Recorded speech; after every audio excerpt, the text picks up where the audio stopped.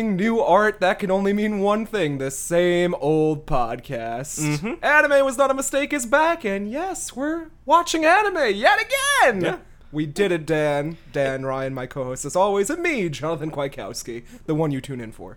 Fitting for the fall season, back when television existed, new season, fresh start. New beginnings. Yeah, same beginnings. We but, go to you know, Johto. Yeah. Only with one Pokemon, we leave the good ones at Professor Oak. Yeah. Yeah. We call it a day. But yeah, I mean, we're gonna get back into a more chaotic anime mix, perhaps. Yes. Yeah. you know. Well, I mean, a good anime. Yeah, I don't know what you're bringing to the pot, but I mean, I'm ready. Yeah, more variants of. Yes. Some classiques. Mm-hmm. Some new beginnings. Some wonder.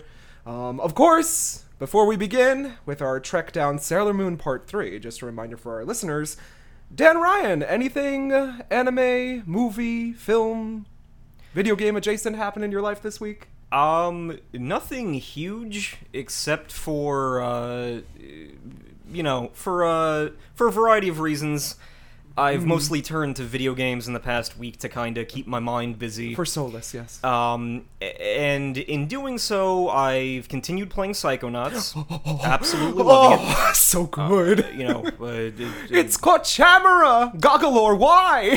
the fantastic level. When Dan texted me, is Kochamara what you always reference? And I went, yes. Yeah, no, and I mean, for anyone not in the know, for the 35 years that I've known Jonathan, he's always said Kochamara this, Kochamara that, and I'm like, never knew. You're always amused me. Yeah, said, I'll let him have his japes and fun. Are you mispronouncing Godzilla and Gamera to get a rise out of me? No. It was actually a reference to this game, the kaiju themed level.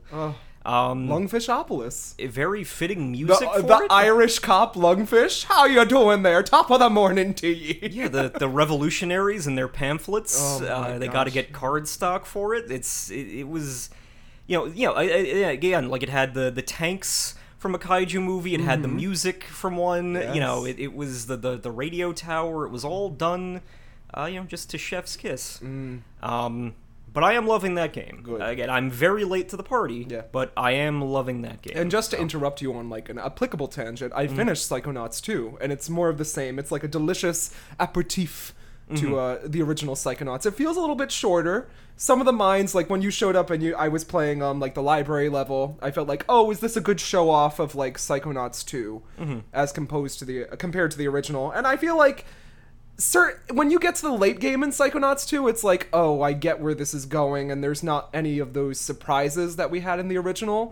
But there is one level, the Psy-King Sensorium, when you get to that in Psychonauts 2, that really is like the pinnacle of what this game should be. Yeah. I mean, it's great. It made me want a Psychonauts 3 immediately, which I'm sure after all this success and praise we'll get somewhere down the line.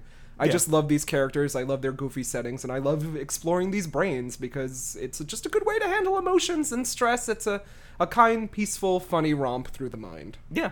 Well, I mean, it's certainly, with this sequel, it's back in, I don't know, the zeitgeist for a bit, so you can, who knows, maybe this time it has more traction to keep the series going, so. Yes. So Psychonauts? For PlayStation folks, they were giving out some free games this week, and I don't take advantage of them a whole lot, but this week I did download Hitman 2. I've been loving it. Yeah. Did not expect it. Like, I mostly saw, like, Oni plays dicking around in that Make game. fun of it, yes. And I'm like, this looks like a, graphically really cool game, cool setup, a lot of stealth and problem solving, so I downloaded it, and it is a great time killer. It is intended, but just Agent 47 and his impeccable acting skills. He blends into any role that's needed. I will inhabit the chicken costume. I will become the chicken. Yeah, and he's dressed up as like a shaman, and he's like, the spirits are free, and everyone's just like, convincing. So it's what I wouldn't give to be an NPC crowd member in that game. Yeah. Just bustling about with my balloon. Yeah. As you slightly jostle me. Yeah, and no one notices until you have to blatantly. Oh, yeah, there's a murder going on. Like, if they see you drop poison into something, they'll be like, "Wait a minute, those cheekbones aren't right," and then they'll like. But I love it. It's like a goober spy, assassin. Mm-hmm. You're playing through like a movie. Again, late to the game on that one. Yeah, and there's so many. Yeah, You can keep on going. Some better than others, but you can keep replaying them. Like, you can just keep yeah. replaying and coming up with goofier ways to eliminate the targets. Yeah. So it's, I just the last one I played through was like the Bollywood level, where you gotta like go through like an active film set, and this director who's a douchebag is up to no good, so you gotta take him out. And there's seemingly all these ways that they're like referencing throughout the level, like, oh, these explosives throughout the place are wouldn't want anyone to hit that button, and it's like, okay, so I can come back and do that again, and put this Marilyn Monroe outfit to the side, and then Agent 47 eyes it. And then, Perhaps. He's got to disguise himself as like the manager of like a laundry like area, and she's like, oh, so what are your qualifications to be the manager? Well, I'm tough, and I always get my man. It's like, that's not suspicious. Yeah. I think you'll work out fine. Yeah, like, exactly. He's just wearing sunglasses and a hat. Toss him in the dumpster. But I love it. I wasn't expecting to, but it ended up being a sleeper hit for me so far. Yeah, So. another common thread for us, because Life is Strange True Colors came out, where young Alex Chen moves to Colorado, and it is as goober and goofy, but somehow relatable as always. Life is Strange, it's always the lowest stakes, but the highest emotion. Yes. Which, if you don't like, I understand, but it's been around since the first game. I haven't played Life is Strange 2, even though I hear that's kind of like the divergent path of this series, and True Colors is kind of back to the original setting and motif of it all. I'm kind of loving it. I think on a next-gen system it really works out, even though it's honestly just choosing options and exploring different, like, oh, that's someone's tearaway ad for their band. I'm going to comment about this. Yeah. It's just quirky, smooth, emotional fun. It's like melodrama, a soap opera, where you move to this Colorado town, someone meets an unfortunate end. I'm not going to say when or how, but in Life is Strange, it's guaranteed to be almost a stupid way. It's like, oh, I'm walking on the train tracks. A train? I would have never expected one. Yes. Yeah. Oh my God. Max, help me! Train! Fucking Chloe, always dying. Yeah. Yeah. Because we've talked about it before, but we're getting that ported, like the remastered version. We're getting a series, dear. Yeah, so. We're getting a live-action series. It was a good time to be a fan of that. Yeah. I still love that. Like, that was one of those games that you tossed me, and I loved that. Like, I played that and Oxenfree one after the other, and they were both... Fun I don't times. know, and I think Firewatch, too. Wow. I played them, like, in succession, and then it was like, this is nice. Exploring your emotions with Dan Ryan. Yeah. Love to see it. But I think it's good. I'm almost halfway through. They said we're going to release all the episodes at once instead of giving them out over time, as they did with the first games. And I kind of liked that episodic format, because it's like every few weeks you would be like, oh, there's a new episode to play. I'm going to sit down for 2 to 3 hours and beat this. Yeah. But they did give us the whole cake. I just have to take my time taking it piece by piece. Oh, they did. They gave you the whole cake Okay. this time, Okay. instead of just episodes by the week, which is interesting. I know there's some DLC coming that explores like a girl's backstory that connects to Life is Strange Before the Storm, and then we have that remake coming a few months or a month or two from now of the first one, which I will go back and play, because that is definitely like high gooberness that I love to see. But yeah, Life is Strange, True Colors, check it out. It's fun. Goober but fun. Yeah. Anything else, dear? I'm trying to think over. We did get the first episode of Pokemon Evolutions. Yes, I saw. A beautifully animated Leon and Charizard. Yeah. I think we also got another Poketoons with Gengar. Oh, adorable. Everyone's favorite. Like, they incorporated the default ghost sprite from Gen 1 as to how the youngins see Gengar, so that was cute. Again, as I've said, really hope they keep going on all fronts with that. Like, I think giving more people the chance to explore the series animation-wise. Like, different animators, different creators, I think, can only benefit the series. Those tunes, and I mean, this is the high-quality animation that Twilight Wings, I think it was called, Yeah. and then Generations gave us, which is what we all want to see. Yeah. I wish there were full episodes instead of 7 minutes. Yeah. But I get it. They're trying to tell a story every week or so. They're going to go to a different region and give us another thing. I think next is Hawaii region. Alola. Alola? Yeah. Alola. Yeah. Yeah. With Lily and Lunala. That'll be good. Yep. I don't know if there was any other big things. Oh, I've got a few. Well, the first is my controller died. Yes. And I mean, I hate to bring things into this world full of tragedy, but how I suffered for 2 days. And Dan's like, is it under warranty? I'm like, I don't know, but I won't get a controller back if I send it in. Just buy a new one. What do I save my money for? That is surprising. I don't know. It was drifting, and then, I smacked it around a bit to try and fix the drift, and that was not the option to take. I said it there. It was drifting? Yeah, the left stick was drifting. I don't know what I use it for. I assume it was Neo The World Ends With You that does it, but... I don't... Was I going too hard? If it could happen to you, it could Yeah, happen to anyone, apparently. So... So, there was that, but I did not get to Tales of Arise yet because they delayed my copy, but I'm telling you, Namco Bandai got their shit together. They gave me a free digital. I was just sitting, waiting for this day. I need to sit down, have my tea, and get ready for another 70-plus hour RPG that apparently is selling like hotcakes and is the best that the Tales series has ever been. Yeah. Which I am very happy to join along on this crazy train. Yeah. I think it's a lot of games are like they're hitting that marketing stride just right, where each new installment is like blowing up in ways that I don't know, maybe a few years ago they wouldn't have. But I don't know, it feels like that keeps happening. Like, it's a good thing. So yes. And then finally on the docket, HBO Max gave me a pleasant Halloween scare-tastic surprise in James Wan's Malignant. Of course. Oh my god, Dan. So how to describe this movie before I strap you down after the podcast and we watch it for the 3rd time in 2 days? Ooh. I think this is my new go-to horror movie. Ooh. James Wan, he's kind of hit or miss with me. He had Insidious, of course, Saw, Dead Silence, Aquaman, yes, which Aquaman, was the roughest of the rough. But James Wan, and I've seen polarizing thoughts either way on this film, that either it's so bad it's bad or so bad it's like brilliant. Yeah. The theory going around is that James Wan had all these multi-million franchises and he asked for one B movie and they said, sure, do whatever you want, and he made the perfect, it's like a hidden early 2000s horror B movie that has just been rediscovered. You dusted off the VHS, the DVD, and you popped it in. And it's glorious. It's got bad acting. It's automatically, from the start, a camp cult classic.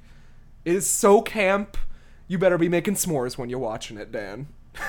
I mean, that's what I'm hearing. And I'm interested. Like I said, I will strap you down, and we will go Malignant again. But it's 2 hours. You're watching it. You're like, is this supposed to be bad on purpose? Does James Wan know? And James Wan knows. He knows exactly what he's doing because the last 30 minutes of this movie are the most balls-to-the-wall moment that I've seen since Hereditary. And Hereditary got me good. As you know, Ari Aster, all that jazz. I loved it. That was a good movie-going experience. Now, as if you want to see it in theaters, because it is getting a theatrical run, or for free on HBO Max if you have an HBO Max subscription, that's kind of pick your own thing, but I had a blast. And one thing that I have to say is, do not read any reviews. Go into this blind. If I beg you for anything, go into it absolutely blind, and don't be a buzzkill about it. Just stay for the ride, because it's it's crazy that this has it has like a 30 on Rotten Tomatoes. And, there's some proponents on the internet that are like, no, they're wrong. Well, that's what I was going to bring into the discussion, because I've seen that polarizing, I think, wasn't it that the critical score is, high, but then the audience one is low? Yeah, the opposite lower. of a Dear Evan Hansen. Yeah. The true horror movie. Oh, yeah. Is that out? It premiered at TIFF and the critics tore it apart. Yeah. I mean, the audience will probably be like, oh, it's sad, but I got to live, Dan. Well, good. Yeah. But the But yeah, so why do you think that is? Why do you think? Well, I could see, like, there's some curmudgeons among us that would be like, oh, this is just a schlocky horror movie for no reason. But it does things that if you are a fan of horror, especially older B-movie horror, that you're like, oh my god, he is, like, poking at the genre. And it's beautiful. It's, like, very well shot. It's a James Wan movie, so it has, like, beautiful lighting in it. The score is, like, a bop. It's like an 80s, 90s, 2000 style bop. He's referencing giallos from Italy. The acting is horrible, but they know that the acting is horrible at the same time. It's so hard to explain, and I mean, you just have to stick it out to the end. Like, I haven't seen a movie that I was like immediately like, this is so bad, it needs an immediate sequel right now. Like, I would watch 2 more hours of this immediately if it existed. Yes. So, I mean, nothing but my highest praise. It's like the new thing on the block to talk about Malignant. I mean, I was just hooked. I saw that it was free on HBO Max. I said, let me give it a try, and I went away and said, oh my god, I am so glad I watched that. Right. Which doesn't happen a lot with especially subpar horror movies. And it's not subpar. I mean, I'm going back and forth, but just watch it. No, of course. Watch I mean, James Wan knows what he's doing. Like, as you said, he knows what he's... like, the Conjuring movies have been solid. Like, they're one of those things that have been going on in the background, even if people haven't paid as much attention to them, but I've never heard, like, a bad thing about any of the horror stuff that he's made. So, he clearly has a feel for it, and if this is him getting to have fun in that sandbox, then by all means, it's good to see. Because I'm assuming he went right from this into making Aquaman 2, so it would definitely feel like, can I take a breather to make, like, a more, personal project, and then go back to the blockbuster stuff. So, it's good to see that they're doing that. It is. WB doesn't, it's good to see WB making smart decisions. Yeah. So, it's a little reassuring. Well, that's everything on my list in this short week. Well, I did forget some big ones. Ooh. We got that PlayStation Presents. Oh, yeah. Mark and you were like, I like superheroes. It's Star Wars. I get Star Wars. I get Spider-Man. I get Wolverine. Yeah. What about Jonathan? What does Jonathan get, huh? Jonathan gets nothing. Do I get to see Deathloop for the 15th time in 3 months? No. All these wieners and no, it's just, I get no arm. I get that stupid Dragon Square Enix RPG. It's like, oh, I was in New York and now I'm in a fantasy world. Not. Yeah. Well, I'm just happy you're happy. I say through gritted teeth again. Oh yeah. No, I mean, it's one of those things where everything that you're seeing is still like 2 or 3 years off. I know Spider-Man 2 isn't going to be until like 2023, they said, and Knights of the Old Republic, they flat out said like don't expect anything for a while, but it's confirmed, it's happening. I got those chills when Darth Revan, they're multiplying. He showed up or she showed up. It's really, it's a changing thing. Yeah. But I'm just thrilled because it's such a massive lore-rich RPG that I think even you would enjoy. Spider-Man gets a pass from me. I like Spider-Man, so he's fine. Yeah. I played the old video games. He's fine. It's all these other. It's every game's a superhero game now. Yeah. Every movie's a superhero movie. Every game's a superhero game. What if I don't like superheroes? What if I like comic books? Well, yeah. I mean, I think that one studio that does things like that is responsible for both Spider-Man, Guardians of the Galaxy, and then that Wolverine game. And people are concerned that they've been turned into a studio that just does that now. Yeah. And I don't know how founded those fears are. Because I'm still kind of iffy on that Guardians game, but I think Wolverine would lend himself better to like an action adventure. But Spider-Man, the first one was an amazing game. But no, obviously Star Wars was the big takeaway. And obviously we got God of Dad 2. Yeah. Ragnarok. We got, post-prime chubby Thor that everyone was mad about. We got that Bayonetta knockoff. Yeah. I was like, this is just Bayonetta. Where's Bayonetta 3? Yeah. Oh, I feel winds in the east. A direct's on the wind. A direct's coming soon, Dan. I can feel it in the bones. Apparently, a September has never passed without one. So It'll be I the don't- first. Yeah, I Let's don't. not get our hopes up, though. I don't know. Yeah. Because they can use, if they want to remember to buy Metroid Dread, and then they can Oh. use that to funnel other Where they things. spoiled the entire game. Yeah. Again. Yeah, They never learn, do they? but still. Mhm. Obviously, the big thing was Star Wars. That Mm-hmm. that had been rumored for a very long time. Which Mark was like, I knew about this. I'm like, okay, I didn't. Because I'm not a Star Wars person. Well, it was just one of those things where it was always getting dropped in rumors, and then like industry people were like, "Well, I can't say if it's coming," and then so to finally see like a logo for it is like it exists. It is in some capacity it exists. But I'm very excited for that. However many years away that is. But no, it's good to see. Yeah. I mean, we got like that cute Moana style game, which is like the closest thing that would come to like intriguing Jonathan. Yes. I don't even remember its name. That's how sad I was. So I was like, alright, I get nothing for Christmas. So Dan gets everything again.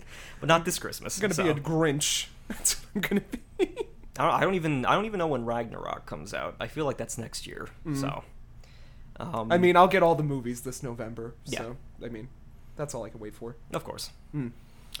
Well, I have a tangent and you have a tangent, so who wants to go? Mine's short and sweet. If you have a well thought out tangent, then I Mine's not well thought out. would. I mean, mine's not either. Yeah, but so I feel like yours requires some thinking time. if you want me to, by all means. Okay. I mean, we could both do them. Both? No reason Sure. not to. Okay, well, mine was we were coming off our bad movie viewing experience, The Sinister Six, and your tangent last week was, sequels that you love and sequels that you wish didn't exist. And my tangent, very, very, very blunt, a sequel that shouldn't exist, but you're fascinated that it does. So it's an abomination, but you can't help but stare at it. Yeah. The first one that comes to my mind is Jaws: The Revenge. Yeah. Yes. Jaws 2. Yeah. I Yeah. actually have a soft spot for Jaws 2. I think it's funny. Yeah. I think it's quirky and stupid that these teens go on a raft off an island and then get terrorized by the same shark from before that blew up in the original, and it's not in the source material. I just like that. I think that Jaws 2 gets harped on. There was another horror movie that I was thinking about, and I'm trying to recollect on it, so if it comes to me during this conversation, but I was definitely thinking about it after I brought up that tangent last week, that I was like, fits in this genre that you Yeah. just so happen to brought up, so if I search for a while, as you talk, don't think I'm not listening. Well, the Jaws franchise is always, Jaws 2, Jaws 3D, with the like SeaWorld place getting attacked, and then Jaws: The Revenge, which was the voodoo shark stalks the Brody family to, like, Hawaii, I think. Yeah. Or I believe, because Michael Caine was in that. Oh, and yes, he pilots the helicopter. Yeah, and at the that's the famous, like, why were you in this? Like, oh, money, dear boy. Jaws: The Revenge was awful, but it bought me a house. So that was where that came from. I think also the shark roared in that one. Yes. Which sharks cannot physiologically do. But what made me want to bring this up was because I saw it referenced in a few jokes over the week. Son of the Mask. Which I told you not to think about that film ever again. Because you guys watched it on your podcast. No, I don't think we did.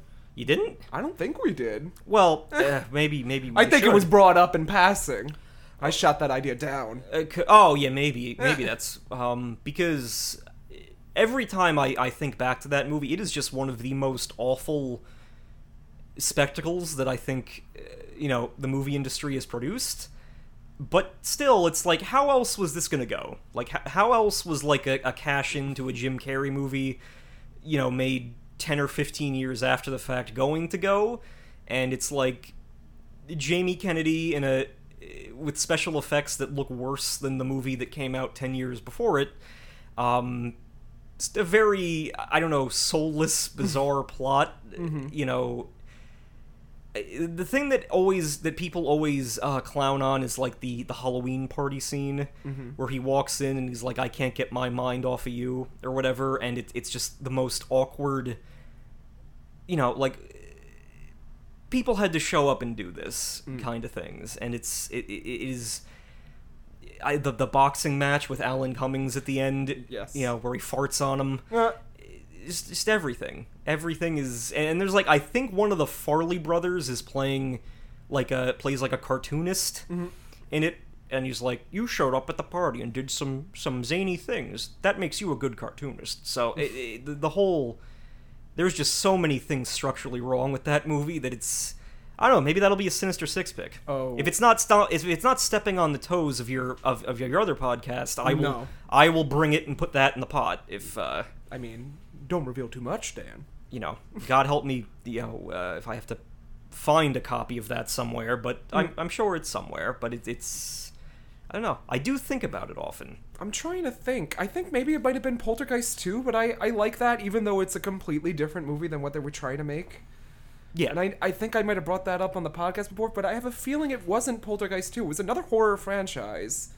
It just slipped my mind. I don't understand. I'm looking through everything. I mean, of course, we've got Troll 2 on the list because it's not related to anything. Yeah. But that's so bad it hurts. Jaws 2. I can't remember. Exorcist 2, which should not exist. But without it, maybe we wouldn't have gotten Exorcist 3, even though Exorcist 3 should have been Exorcist 2. Yeah, I could be here all day. Well, that's the point. It's like they shouldn't happen, but they're a spectacle. Like I would classify most of the Tremors sequels. Yeah, I only remember Tremors 1 because it had Reba in it. Yeah, yeah, and that single mom who works real hard. Because Tremors is a quality movie. I mean, that's a solid recommendation, and even maybe 2, like, because they keep adding, like, I think in 2 the graboids start flying. That was the shtick. But then, that's one of those series that, again, kept going with no one paying attention to it, to the point where they started putting them, like, direct to Sci-Fi Channel. They did that with Lake Placid also. Yeah. I would classify most of those in this category. Like, they definitely shouldn't exist. They add nothing, but Sci-Fi Channel made a lot of those. They made, like, 3 Lake Placid sequels. They made 3 Anaconda sequels. Oh, Anaconda. So good. They made a Lake Placid versus Anaconda movie. Which will win the lake? Yeah, because, again, Lake Placid is not Lake v. Snake. It's not the name of the crocodile. The big crocodile just lives in Lake Placid. It's not... Why would they call it Lake Placid if there's a giant crocodile living in there? Well, I don't think it even is Placid. Because it's in like Black Lake. Because they say that in a movie, so the title was just like a reference to like a hokey vacation spot. But so at no point is anything named Lake Placid. They just but he fights the anaconda, and then they have like hybrid babies. Ooh. That I don't know if that led into a sequel or not. But all of those, yeah. So, those are prime material. If it comes to me over the passing weeks, I'm telling you, one day it's going to be like, oh, why didn't I say it? It was right there at the tip of my tongue. I can't for the life of me remember. I, like, had a perfect one. Oh, it was Pet Sematary 2! Yeah. Pet Sematary 2! It comes to me at the last minute, because the famous potato truck death scene. Yeah. And I love the original. I think it's Mary Zimmerman that directed the first one and like did it so well. And then Pet Sematary 2 came along and it was just like, what the fuck is going on? My mom's an actress. She died. I'm gonna bury this person in the Pet Cemetery. Yeah. I'm gonna bury my big dog in the Pet Cemetery. I'm gonna bury... Is it Gary Busey or is it Gary Busey lookalike that's like the police chief in that's abusive? Jake Busey? It might be. That he gets buried and he comes back as the evil stepdad. Oh, well, that should definitely be in the pot then. Yeah. Oh my god, for Sinister Six. I can't believe it was like a memory opened up for me the last second of this tangent. Yeah. It was Pet Sematary 2, Dan. As long as you got the chakra flowing. That should not have existed, but at the same time, I'm kind of sad that it exists because it's more Pet Sematary and it's schlocky, king-adjacent bullshit horror. Yeah. And anything that, like, kills a franchise temporarily leads to that new reboots, Pet Sematary was not good. Yeah. With John Lithgow. It still attempts, I guess. Yeah, the IP is still alive. Tricking into thinking it was a Mike Flanagan joint when it wasn't. I've been misquoted on my other podcast. Well, not misquoted, actually quoted. I was like, Mike Flanagan made it, Mike Flanagan. And then Matt turns to me and he's like, Mike Flanagan didn't make that movie, John. And I was like, I've been tricked. I've been do-do-do-do-do-do-do. Grab my cloak and run downstairs. Yeah, good tangent, Dan. Thank you. I'll save mine for next week because God knows I'm always out of them. Okay. So I'll place that in the jar for later. But we're going to continue on to the third part of a series that has been after my heart since we've started. Sailor Moon, the OG series. And even though it's been 20 episodes or so since we've watched some Sailor Moon, what do you remember about standouts from this series? What are you expecting going in? Well, I know that so far Sailor Mars, Fire Shrine Yes. lady has been Ray my herself. favorite. Yep. She was my fave. Is my fave currently. But I do just love the whole vibe of the series. Like the Sentai team feel of it, Monster of the Week, goofiness, but with an overarching plot. Mysteries that have to be solved. I've been loving every second of it so far. So I will say that the Sentai is more the next part that we're going to watch. That's when the series hits its stride in the Sentai department. This is more of a love story that wasn't in the manga, that the anime just invented to kill some time. But it's melodramatic, it's wonderful, it's fun, and we will meet another best girl. My best girl. another sailor? Oh, perhaps, Dan. Perhaps the best one of them all, and it'll be shocking, to say the least. Where we left off, of course, Nephrite stepped onto the scene to steal moon energy from Mommy Beryl. Ray had a date with Mamoru, Sailor Moon fell even harder for Tuxedo Mask, and Naru is enamored with Nephrite's human persona, despite his obvious evil leanings. Yes. So a lot has been going on, and today 3 of the 4 episodes will be focusing on Naru and her relationship with Nephrite.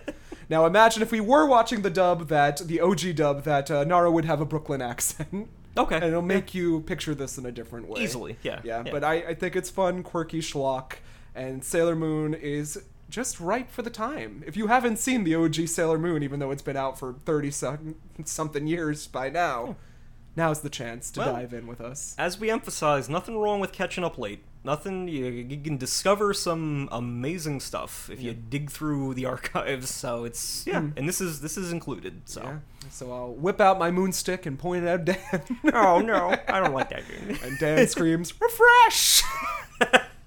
And that's how we'll see you after the break, hopefully.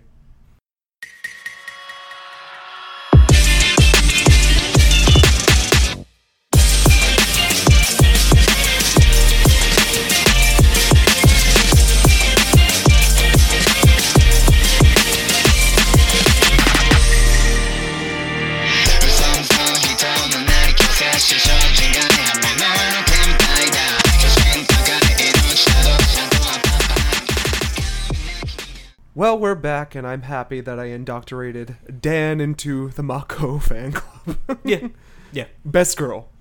I do. Well, I still, Ray is still, I think the fave. There's still time. We can Because change Friar and Ghosts, as I explained, but... a lot of people think Ray is too hot-headed. But no, I like the team dynamic that's forming, so... And I'm assuming we're still waiting on Venus to... Yeah, Venus is last to the party, and then we got a few outer senshi to check off the list, but that's not till much later. Yeah, well, Figure Arts has been showcasing them recently, so I have some idea. Also of who very they're- cool. Yeah. But Mako's best girl. And that's a fact. We can't go back on that. Well, what did you think of these 4 episodes? It's really like a 3-episode mini arc and then one introduction. Well, they are very, very heartfelt. Like, they are, that stretch where, a sometimes goofy show will give you some real feels, I think. Like, it reminds me of how... I can see how the things that unfold in this series influenced things that came after it, like with Steven Universe and everything, like how it handles, young love and losing somebody, and there's all these echoes that I see in other places. The Mimbos who make up the Dark Kingdom. So there's all these tropes there that I mean it was an interesting, it was very interesting that they put Jupiter's introduction kind of smack dab in the middle of these. And this ties into the manga too, which we'll get to Okay. in our drawing board. That's incorporated throughout. I forgot to say before we left for the break. I usually with the Sailor Moon episodes, it's easier for me to just incorporate them in the episodes. Yeah. Okay, so Yeah, I mean... so drawing board is posed, ever ready to transform, with his moon stick. His moonstick, yeah. Oh, put your moon stick away, Dan. There are children present. But, I mean, I guess if it's put into context, I mean, it does... I guess it would make sense that the next episode would then show, you know, Mako some of her, like, some of Usagi's positive qualities. Yeah. So it does make sense. It was just, you know, like, you pointed out that, oh, we're gonna go on a little break for a second, and then... Yeah. And then it's back to Monsters of the Week for a while, Yeah. until the end of the show. But this is a good, you know, segue. It's emotional. I understand why they did it. This death that's coming up was like, oh, that's the first time anime really did that, aside from, like, Dragon Ball Z that I remember. Yeah. So, like, I was like, oh, it's kind of crazy that they killed off a character so early on. This is Yeah. episode 23, 24, so... Yeah, and even in Dragon Ball, it was, you know... They'd come right back. Yeah, This is not the case. except for, like, a handful of them. Yeah. Because I think Grandpa Gohan was off screen, so it was... Yeah, so I would imagine that many youngins watching this back in the day would have... Had the boohoos. Yeah. Well, let's get into the plot, shall we? We have episode 23, Wish Upon a Star, Naru's First Love, to which I say nothing better than watching Sailor Moon with a few of your bros and beers with a title like that. Am I right or am I right, A man? romance scam. Yeah, a romance scam. That's every episode of our podcast. Can you tell I wrote the script myself? Naru is just straight chilling alone at the neighborhood pool thinking of Sanjuin / Nephrite. And I have to point out that there's a vast age difference. Nephrite is a grown man, and she Yes. is a middle school student. Yes. And I could do my favorite of This Was a Different Time, but it's still a little bit put-offing when you're, you know, Yeah. watching it nowadays. Well, it was the 90s. It wasn't that long ago. It wasn't like decades. The It was- 1890s. Yeah, it was yeah, so yeah, it is uncomfortable. Of course, Usagi ruins a perfectly good romantic fantasy. Naru knows what it's like to be a grown-up in love now because she too is grown up and in love now. Usagi has dibs on both Tuxedo Mask and Matoki, and it turns out that Naru is talking about Mr. Sanjuin, who Usagi needs to warn Naru that is, you know, like an evil being from an alternate universe trying to take over the world. Yeah, and steel energy, Yeah, bad vibes. That could Yeah. be a, you know, something in the relationship to bring up. Yes. Maybe it won't work out. Rei and Ami. I like how these other scouts, whenever Usagi's doing her thing, these scouts are like legitimately working on plans, like in their little meetings, and Yeah. Usagi is seldom ever there. But she's here this time, and Luna has this unfounded... She wants to give Usagi more responsibility throughout these episodes, so... Yeah, that's a recurring thing. Since she's Sailor Moon, we're gonna make her the leader, so she's forced to be responsible for a change. Yes. I don't know if I agree with this plan, but Luna never really strays from that path throughout the anime. Well, that's something. Is that? I'm assuming that's like a symbolic, because like the moon is, you know, the closest celestial body to Earth, but it's and also not a planet. Yeah, but I get the whole. Is it because it's supposed to be because it, you know, it's reflecting light. So the light I guess bounces off of her into the others. Sure, so she why needs not? to be the go between. Like I mean, that's what I was trying to think of with the symbolism, but I don't know. I if think that's... they just think the moon's a planet, so... Well, and the sun is the king of planets. Yeah, so- I've never... Or the been queen, in- I don't know. Yeah, I don't- Nephrite is in the Negaverse refusing Queen Beryl's summons, and this is the last straw. Queen Beryl's upset. She, like, shocks everything.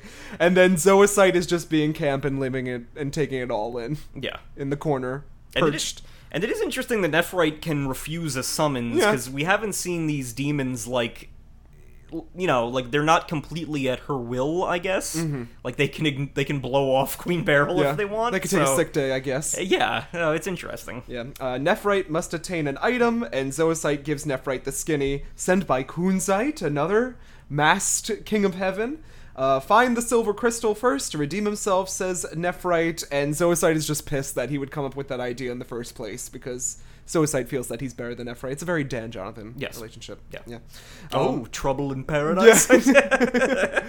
I disappear in a puff of flowers as well. More astrological antics. Nephrite obtains the Dark Crystal, some Final Fantasy bullshit, and this Dark Crystal guides him to Naru, who may perhaps contain the Silver Crystal that they are searching for. Yeah. So, I mean, we are supposed to assume that she is with what... There's some sort of power lingering in there Yeah. that the Dark Crystal is picking up. Because I kept thinking that there was going to be a twist where when Nephrite was making the crystal, it focused in on what he wanted, but I didn't know if that was correct or not. So if she has silver crystal powers, I don't know. But Zoisite is comforted by Kunzite. Oddly enough, this scene was cut in the Korean dub. Gee, I wonder why. It gets explicitly gay here, and it's fine. I guess that's the subject material. Yeah, Yeah.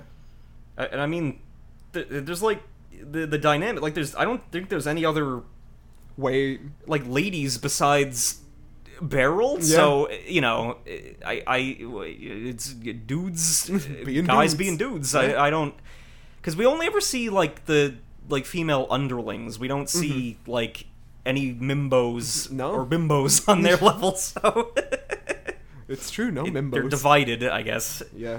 But Kunzite is being comforted by Zoisite, who says we could just steal the silver crystal after Nephrite finds it, and Zoisite sends the monster Yasha to Earth to carry out this deed and spy on Nephrite. Usagi struggles to tell Naru the truth. Just ask Motoki instead.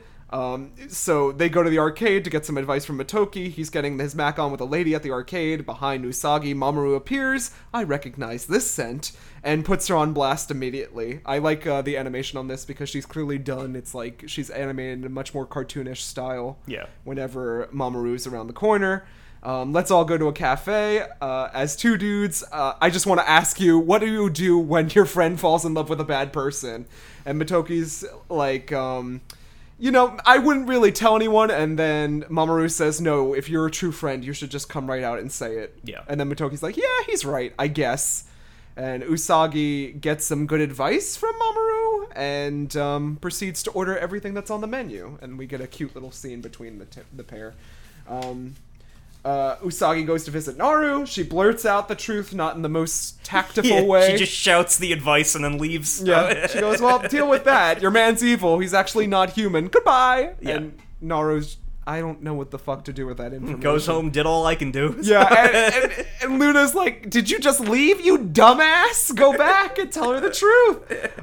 Naru, he's too hot. He can't be bad. So at night, suddenly, at Naru's house, the phone rings, and it is Nephrite. Don't do it, Naru. He asked to meet at the park late at night, and Sanjuin just came to say goodbye. It's kind of framed like he's working with a sinister organization that may be the mob or, Yakuza. Yeah. Well, yeah, he's putting it in terms that, like, oh yeah, my boss is gonna kill hunt me me if I down. don't get this thing that I need. Yeah, and of course Naru asks, is there anything I could do? We get the evil smile. Well, there is a silver crystal. And Naru says, that's vague enough to be the silver crystal that my mom showed me a couple days ago. Yeah. Being that she works at the jewelry store, see episode 1. And, like Buddy in my hand, controlling these young girls' emotions. And I do like this moth fucking combusting and the imagery that ensues. It's like Naru is the moth drawn to the flame. Yeah, but it's dangerous. Yeah. Naru proceeds to steal this silver crystal from her mom and is caught red-handed. Instead of calling the cops, Naru bolts out of there, and Usagi is outside to check and catch up with Naru. She spies Naru's mother, and details are exchanged. Usagi rushes off and transforms in the middle of the street, might I add. Yeah. And no one seems to see this. Might I add, maybe add a little bit more adults into the mix? Yeah. They could be helpful, so that you are like a middle school student.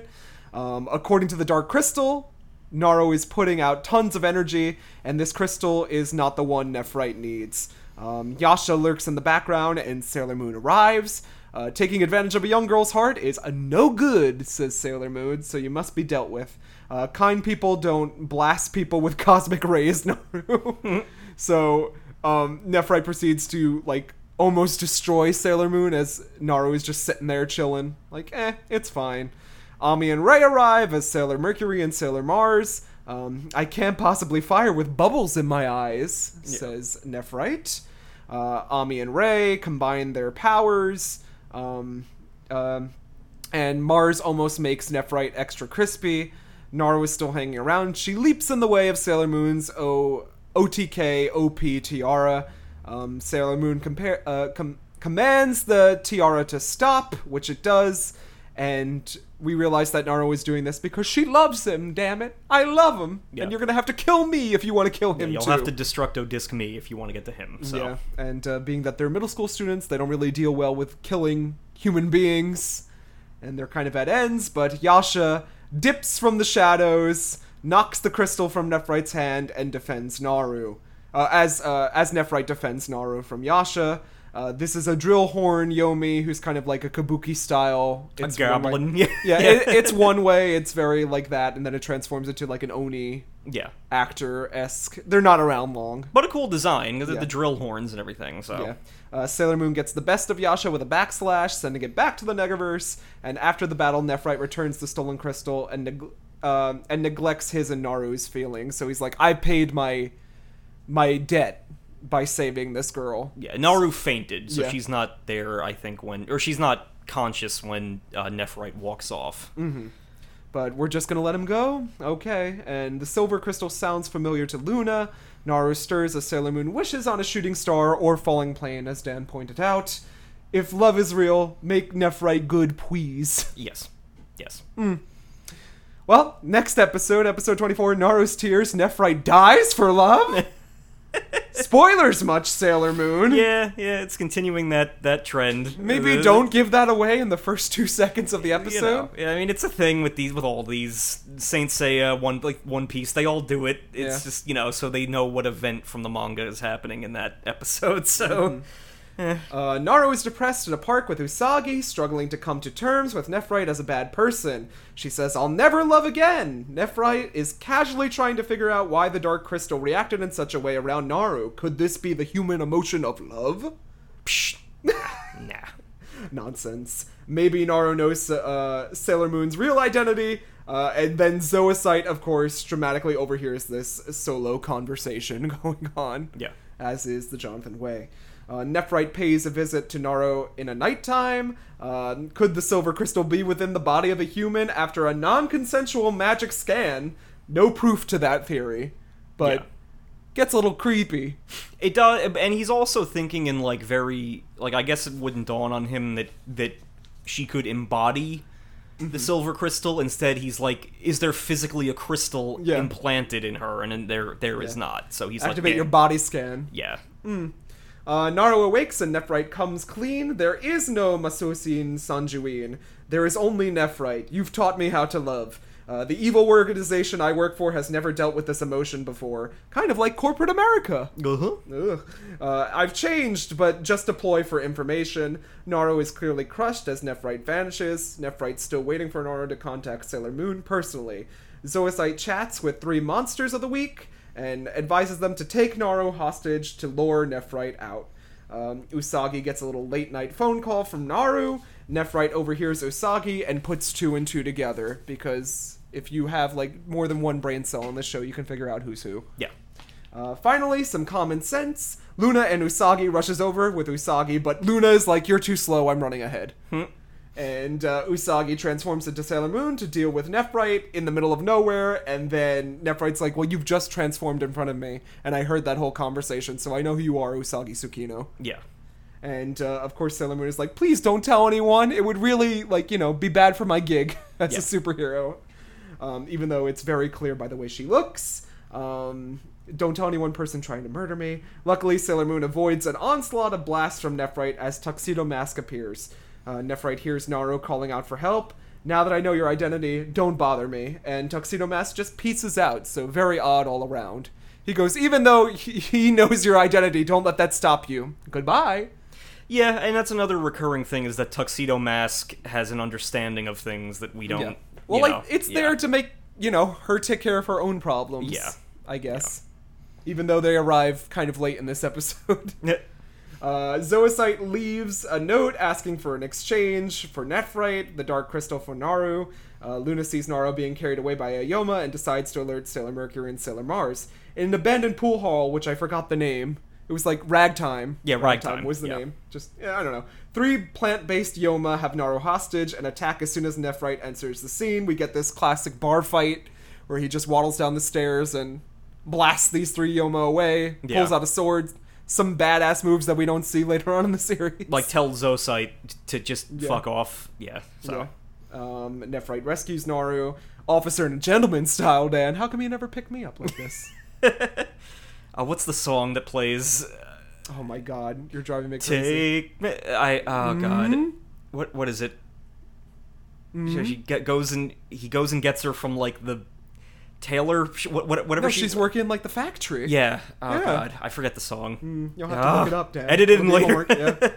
As long as you're by my side, I can live with a lie. Okay, so it's like I'm gonna see past your dark, evil past, and we'll be fine together. Yeah. It's very middle school, junior-esque, but whatever. Nephrite is injured. They hide in this park. Show mama some skin, baby. That shirt is ripping off in a very provocative way. Yeah.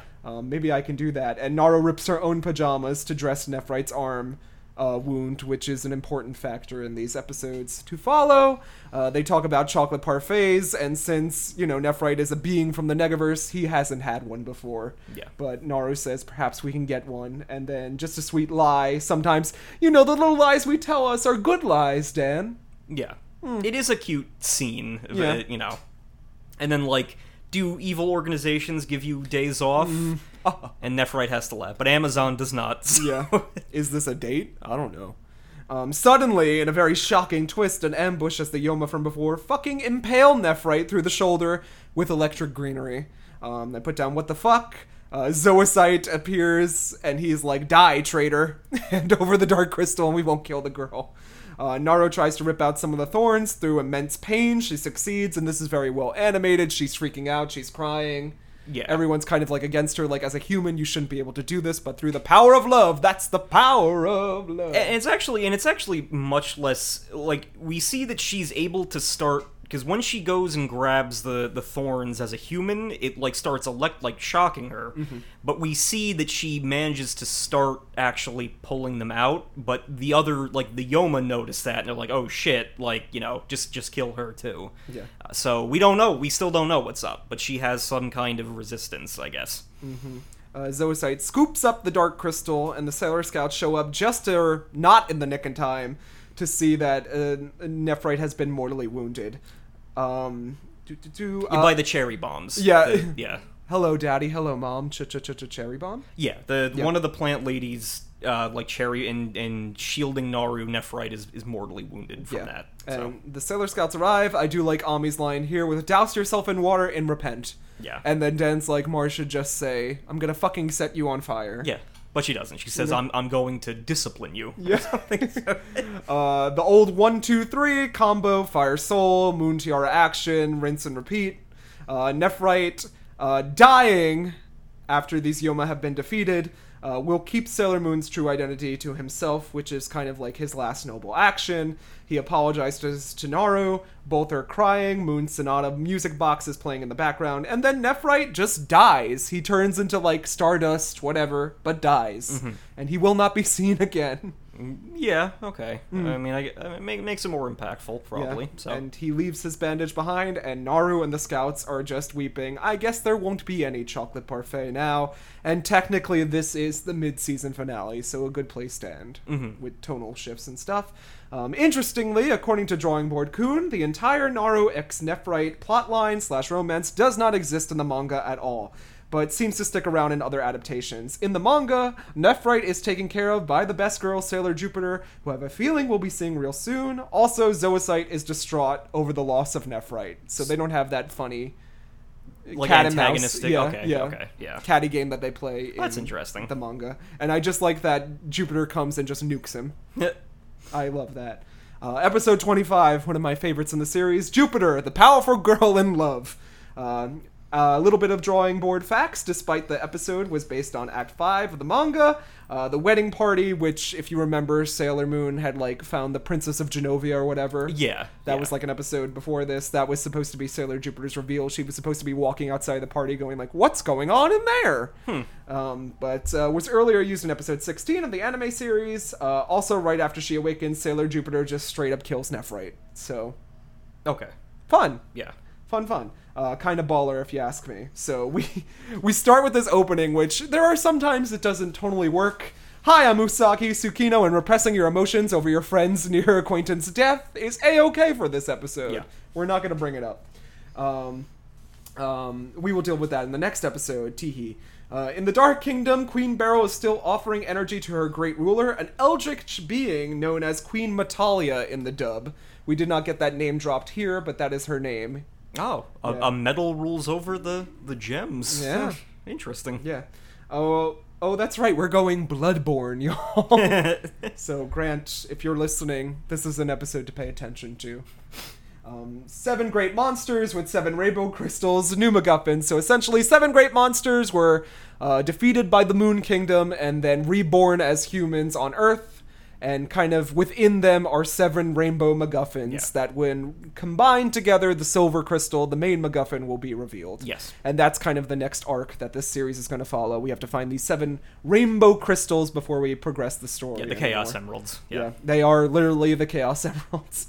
Usagi is late and runs into some street toughs, and then we get wee best girl alert. It's Sukaban incarnate. It's Makoto Kino. Oh, she's big and she fucking kicks ass. Oh wow, she has a rose-shaped earring and she's so cool. And Luna senses something. You think that the 4th time Luna has been through this, she could piece together like this is clearly a Sailor Scout. Yeah. But who knows? Yeah, you don't want to hand it to the wrong person, so... Yeah. So harp on Makoto right here, Dan. What do you think of her?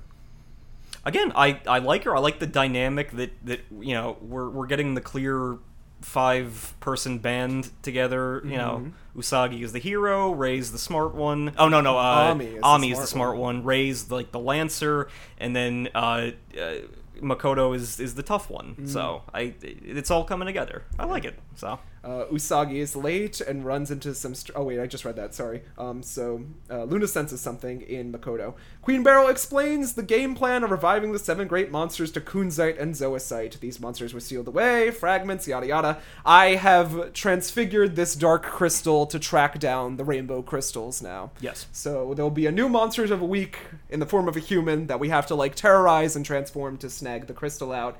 Once they're together, we can proceed forward with our plan. Usagi eats lunch and sees Makoto snacking at the same school. She's actually a transfer student, according to Amino. She got kicked out of school for being such a badass. Actually, I'm not a big eater. So they get to talking. There's rumor and hearsay that she was expelled from her old school for fighting, but in the manga, it's revealed that this is kind of like an Utena storyline. She got expelled because she wouldn't change out of her school uniform. Oh. She liked her school uniform, so it's like a Kill la Kill Utena through line in all our Magical Girl that makes rewatches. sense. Yeah. And she's sensitive at heart because Usagi sees that even though she's tough, she has like a lot of cute things and she cares a lot about relationships with others.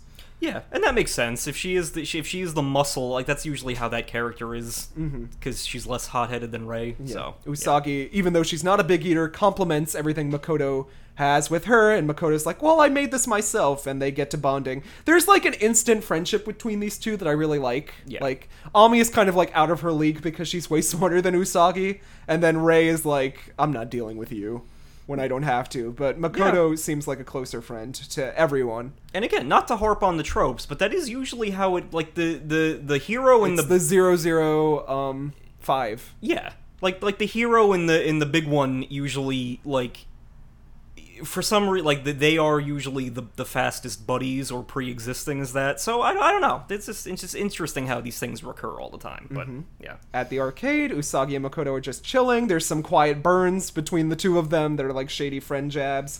Luna brings in Amy and Rei to scoop out Makoto. Usagi and Rei have a mean-off.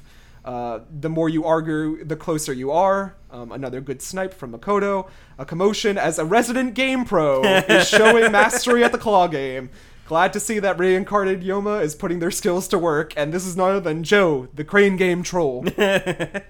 He's a master at that Crane game. Oh, reminding me of a certain someone. Yeah, getting all the plushes so no one else can have them. Oh my God, the rare ones. Yeah. And just like me and a certain someone, I fall instantly for this. He reminds me of someone. My old boyfriend. Well, yeah, and to put it in context, he's using, we can see that he's using, like, psychic powers to manipulate this Crane game, so I'm assuming that these reincarnated people have always existed with some, like, hint that something is off about themselves, but they haven't, obviously they can't pinpoint it, but they have, like, residual powers from being what they are, so... Yeah.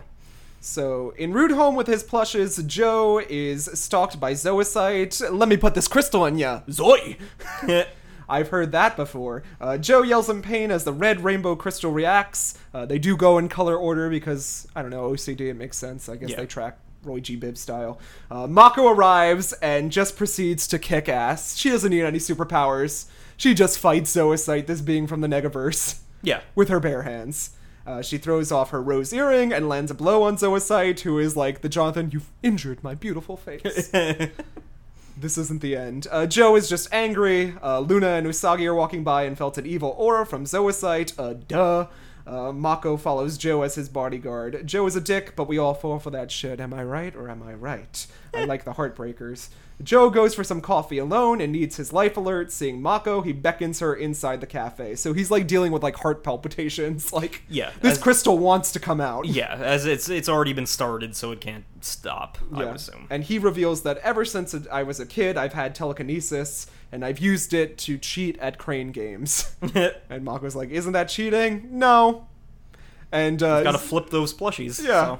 Zoisite is just a waiter chilling out in broad daylight at this cafe. That, these people's memories aren't erased. There's like a psychic being going on here. Yeah. Destroying property. Usagi steps in, and it's not very chivalrous to abandon a lady like that. And then Joe says, giant girls aren't my type, and I say blasphemy. Yeah, Netflix's Tall Girl. Yeah. All I want to do is see you turn into a giant woman. A giant woman.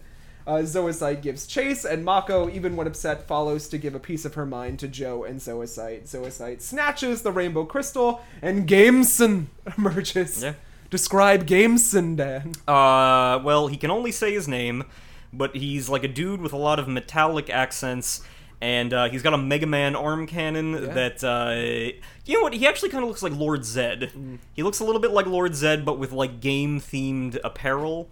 And he's got a cannon on his arm that can produce the Crane and another whack-a-mole hammer. Yeah. So he's game-themed. Yeah, I mean, I think the Yoma are going to appeal to you from now on because it definitely goes into, like, the literal Super Sentai tropes. Yeah. And, like, that's going to be the part of the episode that... Dance Corner. I would hope, yeah. Dance Yoma Corner. But Zoisite introduces himself as one of the 4 Dark Kings of Heaven.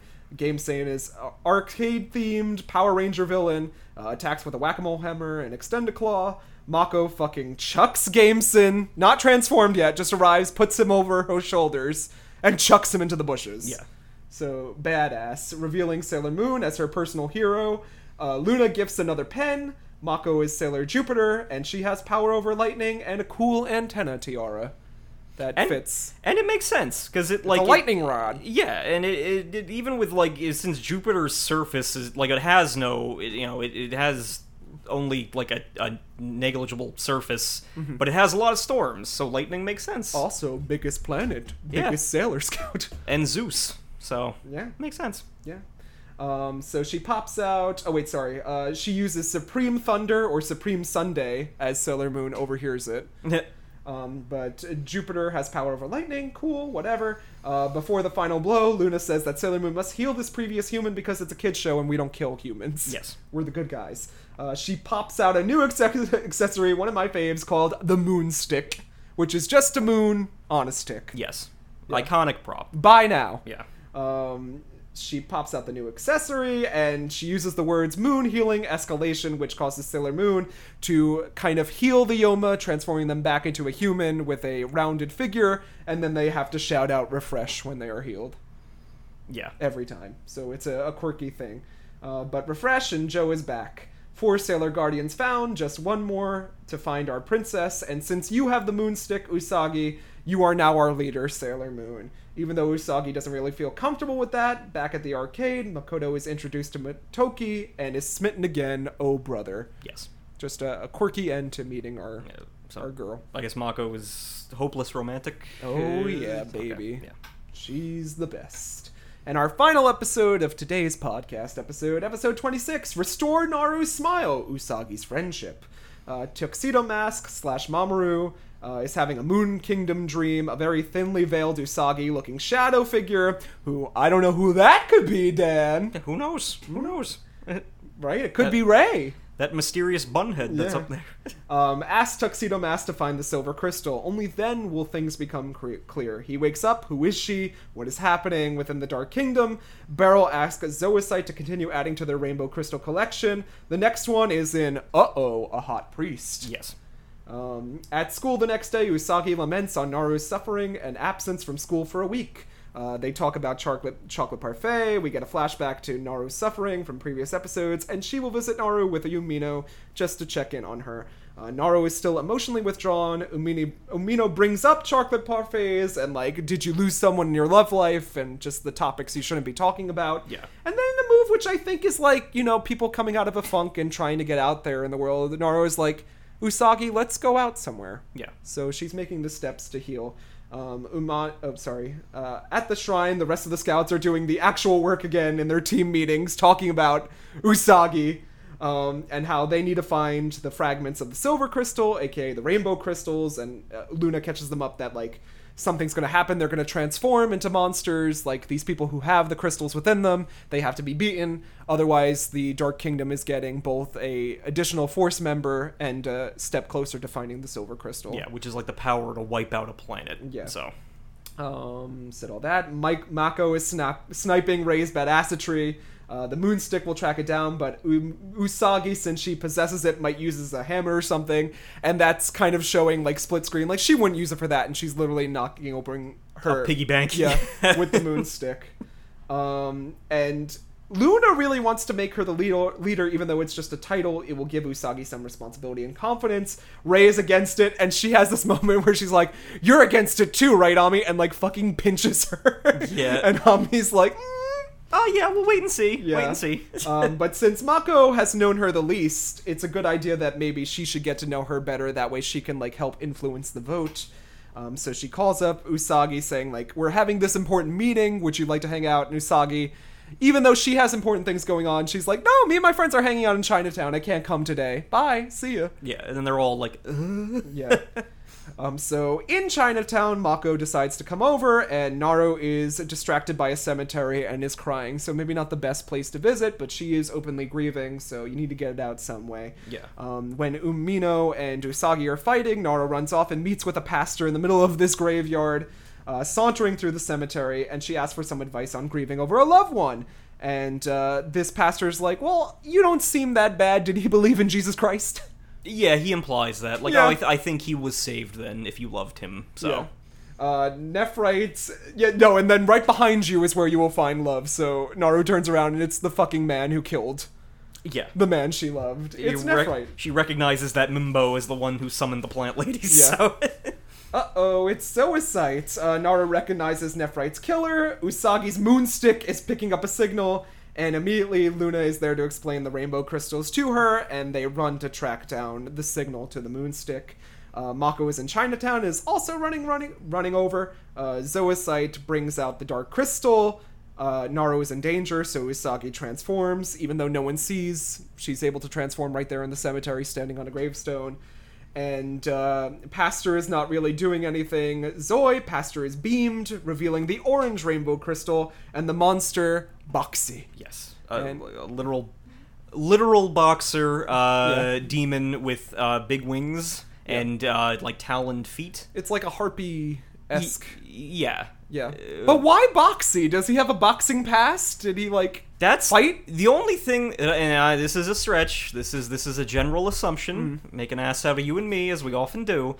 I'm going to assume that if he was a Catholic priest, then he was like he was like he was a transplant from like America or something, and he had a boxing career, and then because he shouts out English words when he's fighting, so I'm going to assume that he's like an English priest who's visiting Japan instead of just randomly being in a cemetery. He's there doing something.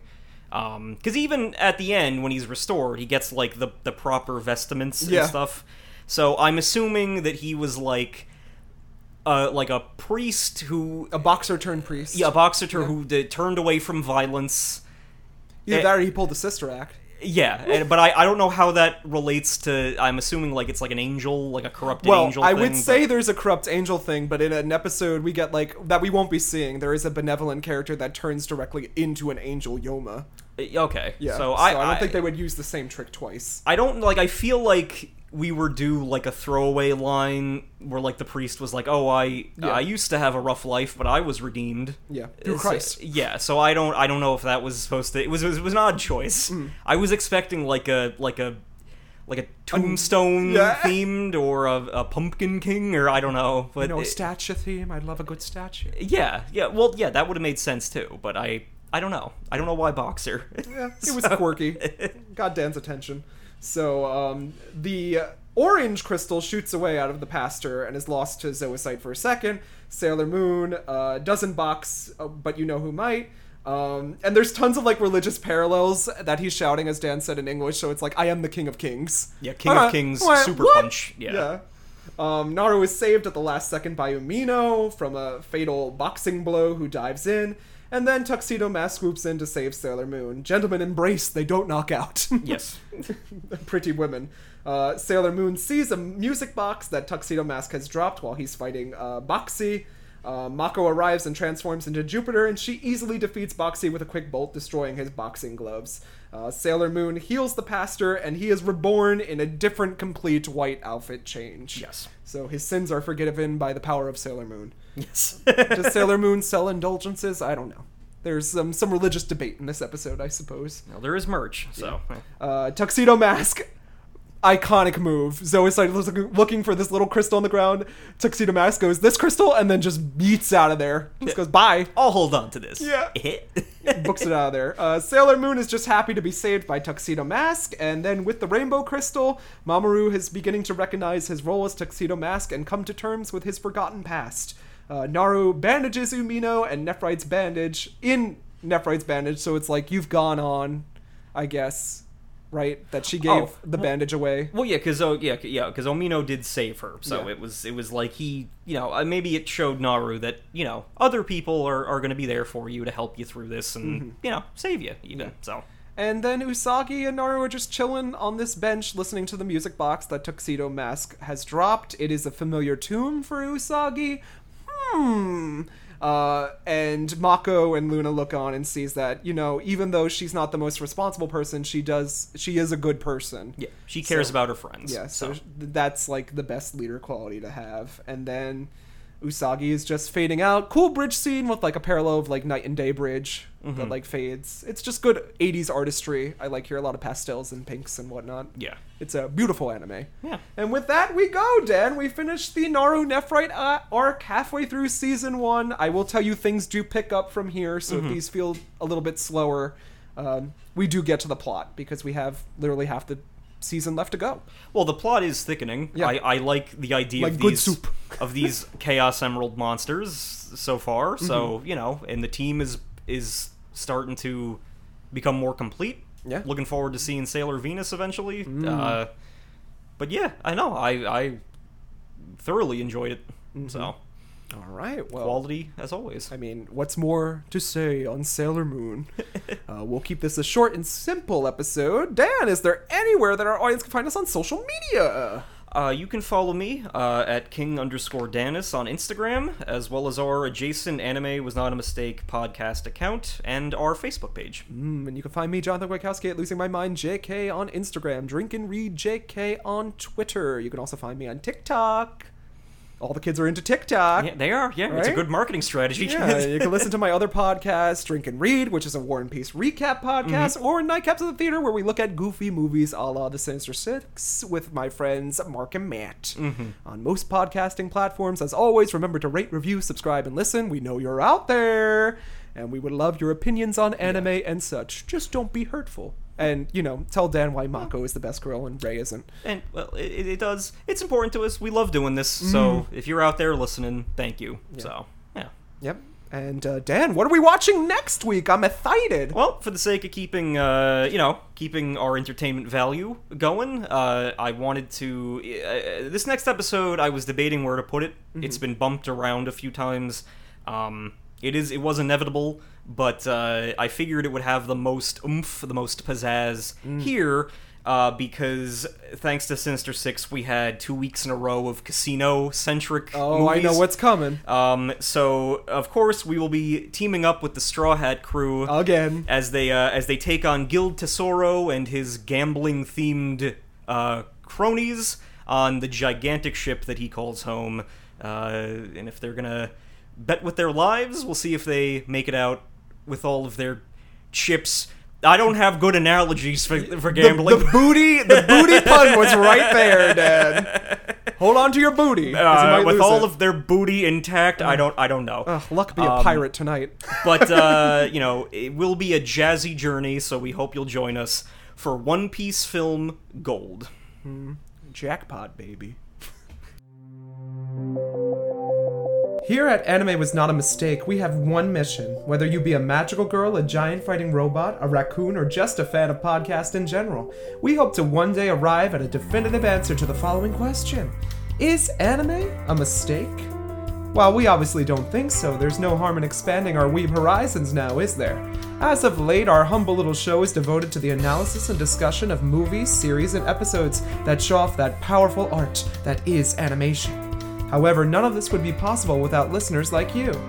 If you like what you hear on Podbean, iTunes, Stitcher, Spotify, and more, then why not support us on Instagram at Anime Was Not a Mistake Podcast, or on Facebook at Anime Was Not a Mistake Pod. We promise to go halfies on the sake with you. Join us, won't you? This time and the next. And with that, Dan and I leave you with a to be continued as the chill anime beats play. Sayonara.